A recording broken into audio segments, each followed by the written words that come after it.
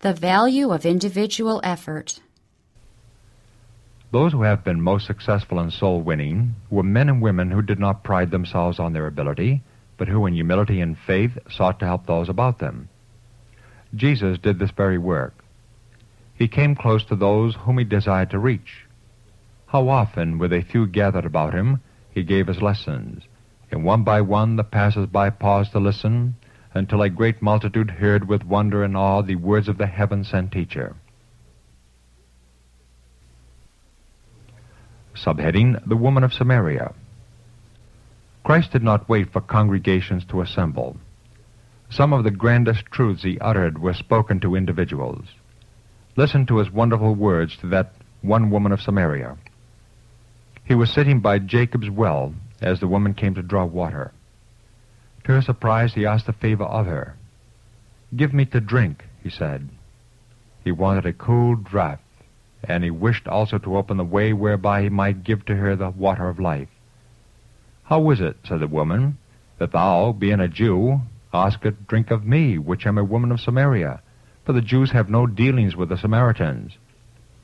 Jesus answered, "If thou knewest the gift of God, and who it is that saith to thee, Give me to drink, thou wouldst ask of him, and he would have given thee living water.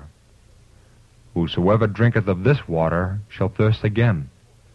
But whosoever drinketh of the water that I shall give him shall never thirst. But the water that I shall give him shall be in him a well of water springing up into everlasting life." How much interest Christ manifested in this one woman! How earnest and eloquent were his words! They stirred the heart of the listener, and forgetting her errand to the well, she went into the city and said to her friends, "Come, see a man which told me all things that ever I did. Is not this the Christ?" See John 4, verses 7 to 30. Many left their employment to come to the stranger at Jacob's well. They plied him with questions and eagerly received his explanation of many things that had been dark to their understanding.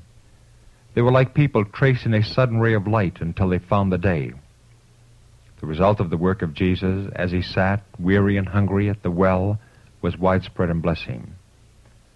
The one soul whom he sought to help became a means of reaching others and bringing them to the Savior.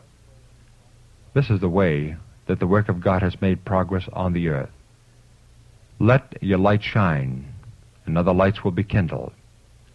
God's servants are to stand as minutemen, ready for service at a moment's notice.